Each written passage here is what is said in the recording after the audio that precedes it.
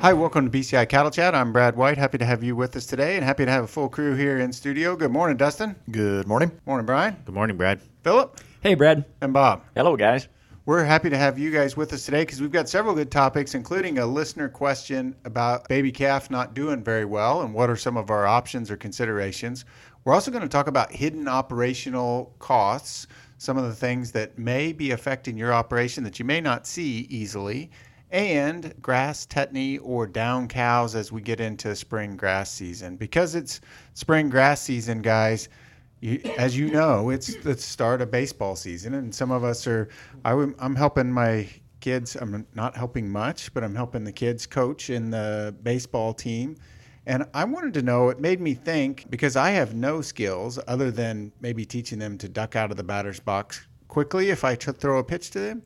What position, if we're going to start our own baseball team, I want to know what position each of you would play and why. And I'm calling right field already because that's where I'm going. So you can't have right field. Bob? Well, when I was a kid, I played second base because they put the little slow kid at second base. when I played softball, they actually moved me to third, and I really like third because you get like one hit every once in a while, and it's coming down like a shot. And, there was about a 50-50 chance I might come up with it. So it was a good spot for me. You must have had a good arm. I did have a good arm. I could get it to first in a hurry. But all right. So Bob the arm at third. Philip? I don't know. In high school, I pitched a little bit. I played first base a lot of times. That's where they put the good athletes. And then some outfield. Yeah. First base that makes perfect sense. He's stretch, right? Yeah. He can reach out and catch it. So, Dustin? Like Bob, growing up all through middle school, I was playing second base. I was really small. By the time I got to high school, though, I moved to outfield, and I played right, left, and center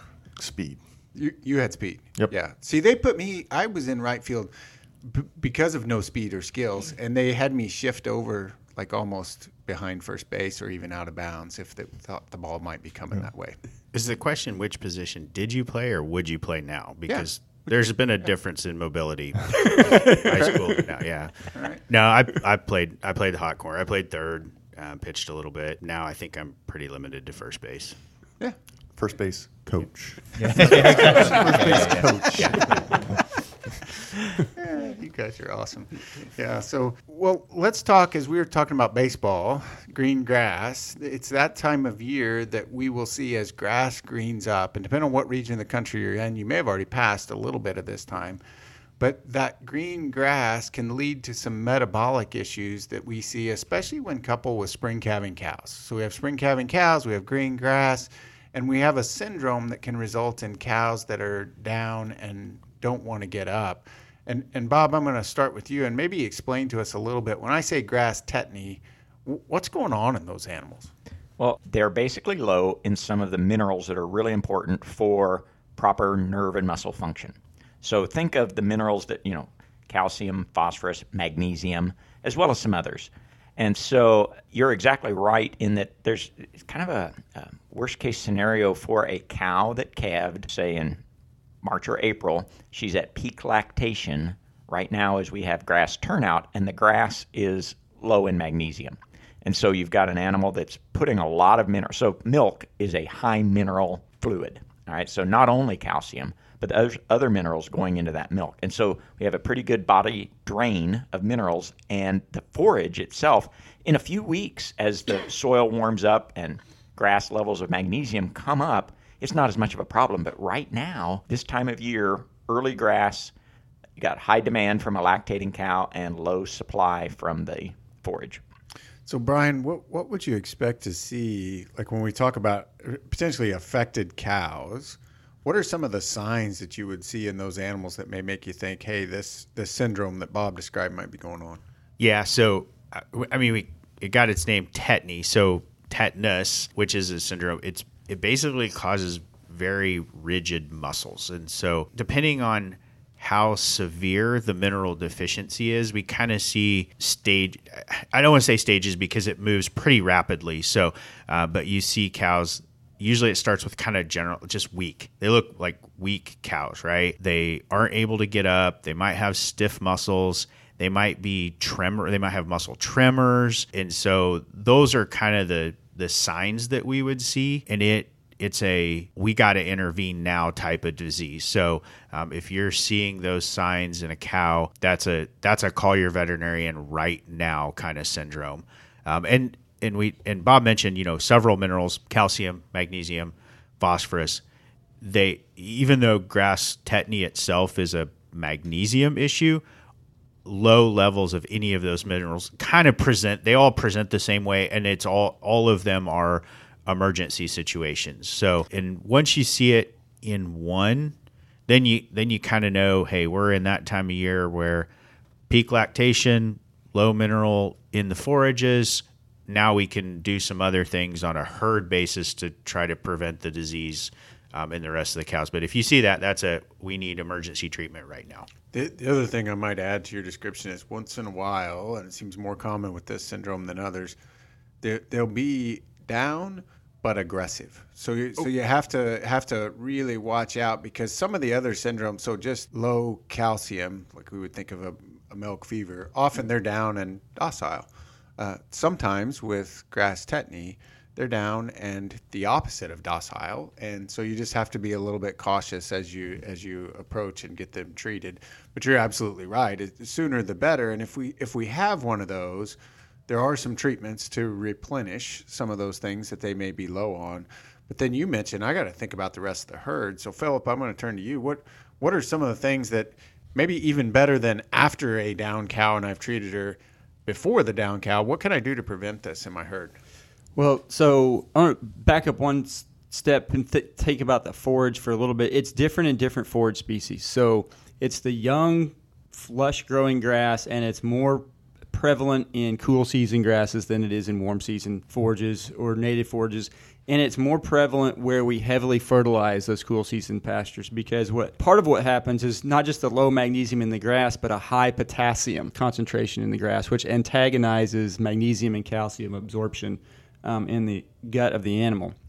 And so, trying to manage maybe some of those things to where we're not affecting that. Having legumes in your pasture is a way to help prevent it, because legumes are much higher in calcium and magnesium than grasses are, so that helps.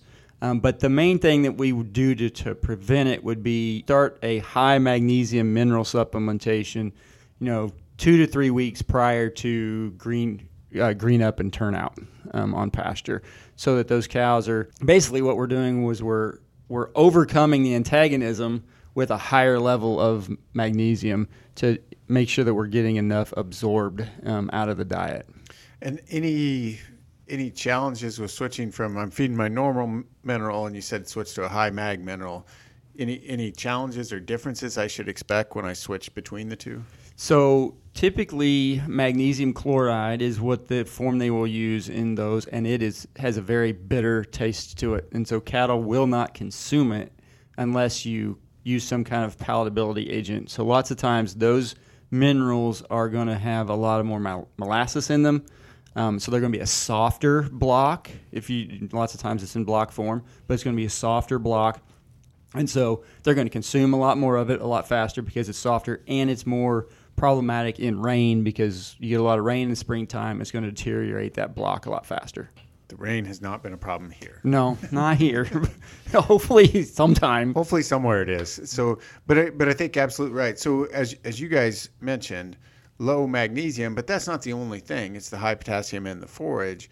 So the ways I'm going to battle that long term, a mix of cool season grasses and legumes, which is good for actually several things beyond just grass tetany, and put out the high magnesium mineral early. Anything else you guys, Brian or Bob, you want to throw in? Yeah, I'm going to go back to the treatment part too. And a lot of times, so one of the treatments for grass tetany is intravenous mineral infusion. So there's formulations that typically include calcium, magnesium, phosphorus. So and again, you really need to work with a veterinarian on this one, because if you administer those treatments too quickly, the calcium, you can actually get a condition called stone heart. You kill the cow because of a rapid infusion of calcium. And so, again, it's an emergency situation.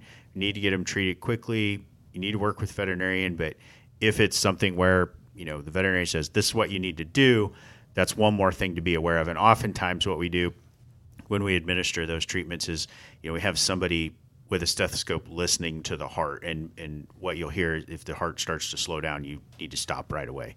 Did you say the condition's called stone heart? Stone heart. Yep. Yeah, which doesn't sound good. No, right? no. Just from the name, you're Yeah. going, yeah, that's no good. So I think that's great advice, guys, and as you try to prevent those, but keep an eye out for them. And if you see one, as Brian mentioned, talk to your veterinarian, get them to come out and visit with you. Dustin, you came out and you had a graph a couple weeks ago that was in our BCI weekly e-blast. If you don't get that e-blast, you can send us an email at bci@ksu.edu, and we'll send you. And it sometimes has summaries from the podcast, but also summaries from research that people have done and things that they've looked at. And Dustin, recently, you did one on really kind of the hidden costs of the operation. So tell us a little bit about that. So yeah, Brad, in that specific newsletter, we were talking specifically about depreciation, and so it's the hidden cost. I mean, it's a real cost. I mean, producers feel it. It's a non-cash cost. So I think that's the hidden component of it. They don't see, maybe cash is not leaving at the moment, and so they're not necessarily seeing it, that hidden cost. It's definitely something people need to take into account. You know, in that figure, it wasn't the top 2 or 3 most highest expenses. I think we got feed, interest costs, feed or pasture costs were, higher than that. But then depreciation every operation is going to be a little different because, again, it depends on, the purchase price, the salvage value, how long they're productive. So all the other things, feed, pasture cost, interest, I write a check for. Depreciation, I don't. And maybe give me as simplistic as possible a definition of depreciation. Well, just to follow up, interest, we do write checks, but the way it's calculated, in that particular graph, there's also opportunity costs, so we got to keep into account if maybe I own my land or maybe I own the cows, I'm still incorporating that interest or an opportunity cost in case. Great point. Because I could invest that money in the stock market. I could have done something else with it. Yes. Yeah, absolutely. So part of that hidden cost that you described earlier. And we can come back and talk about interest costs because I think there's been a lot of movement in the last 12 months from that front.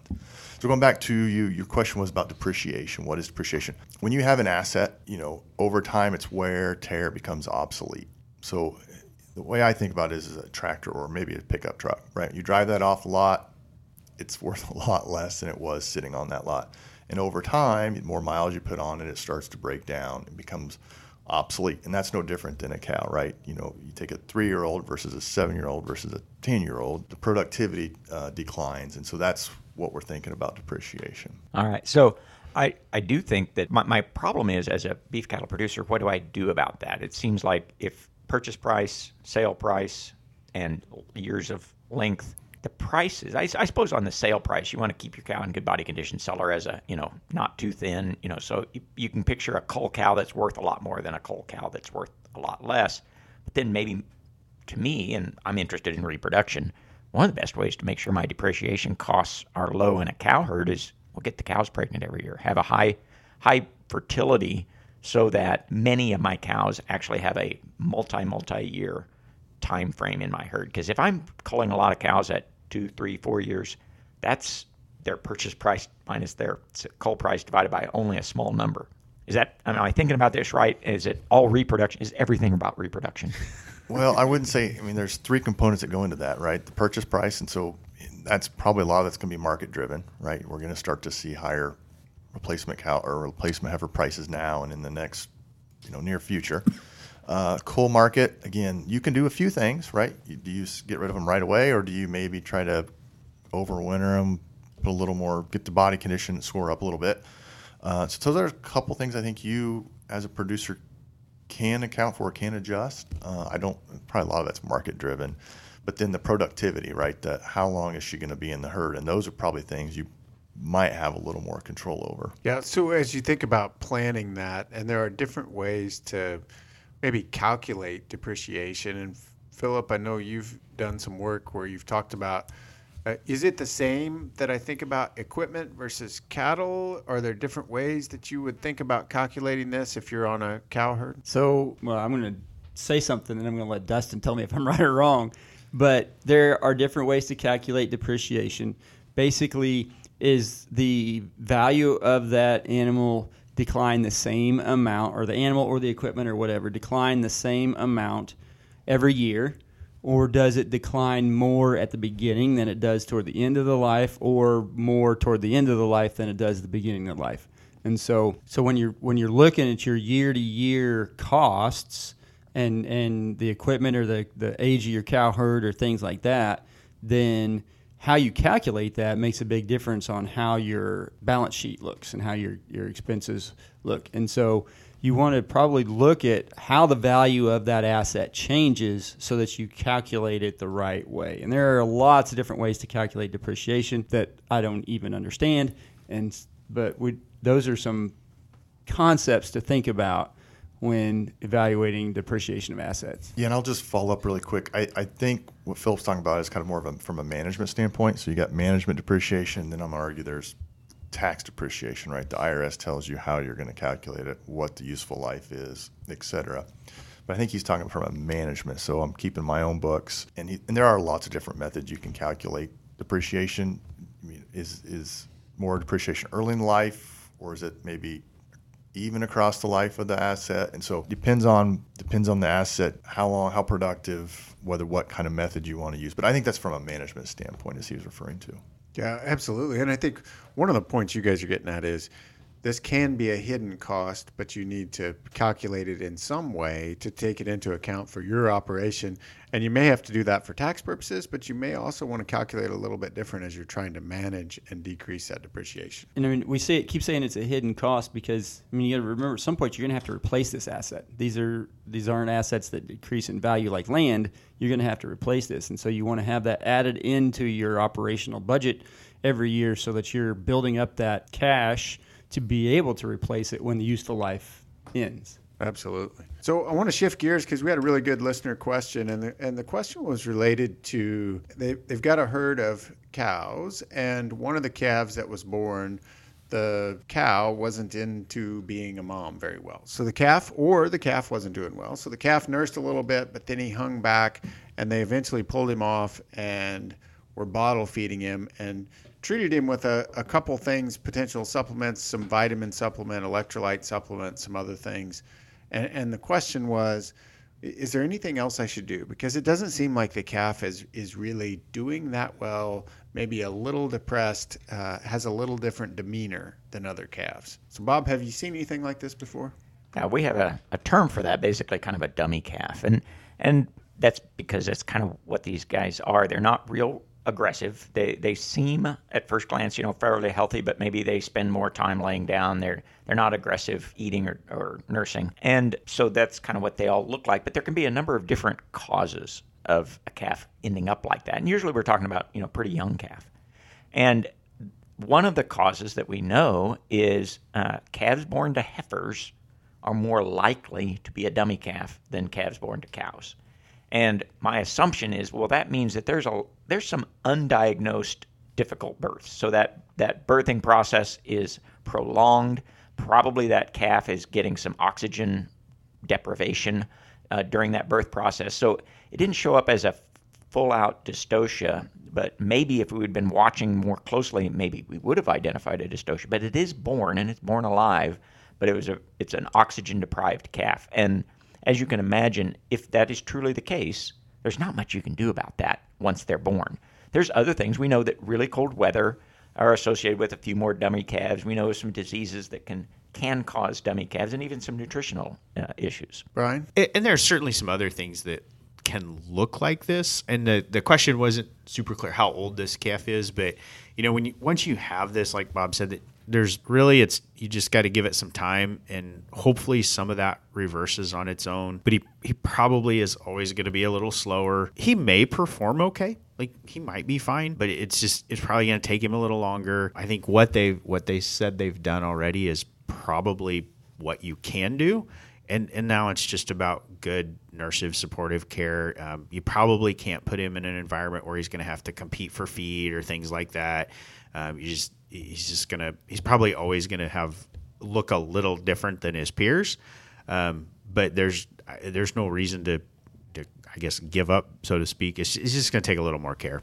Well, and I think you're absolutely right. So you want to pull him off, and it sounds like they made a wise decision if you see one like that, he's not getting enough nutrition, pull him off early. Don't wait till he's down and can't get up, right? So identify, and good on their part, they identified that early, that this calf is not the same as the others. You pull him off, you do good nursing care. There's no drugs that you guys are recommending giving.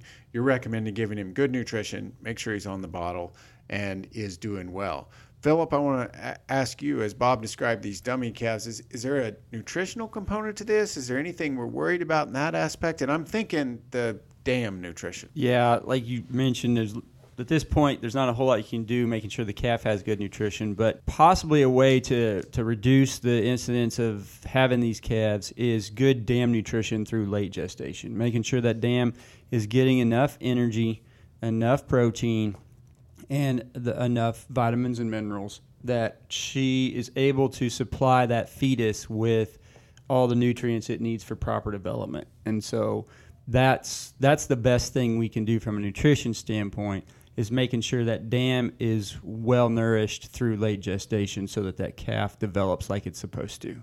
Yeah, I appreciate what you're saying. You got to have good dam nutrition. That's exactly what you said, Philip. That is what he said. All right, moving on. No, I'm not going to repeat that. So when you're thinking about these calves, we talked about nursing care and some of the things that you would do. Is there anything different that you might do with this calf than, say, another calf that's a bottle calf? I think they describe it as a small herd. So I don't know how big a small herd, but it just sounds like a small herd. Honestly, I think just give him a little more attention, make sure he's doing okay. I don't know that in that situation, I'd do anything else differently. Yeah, and some of those, as Bob said, if it's oxygen deprivation during birthing, which we do see, it's not getting better. It is what it is, and he may or may not be able to sustain.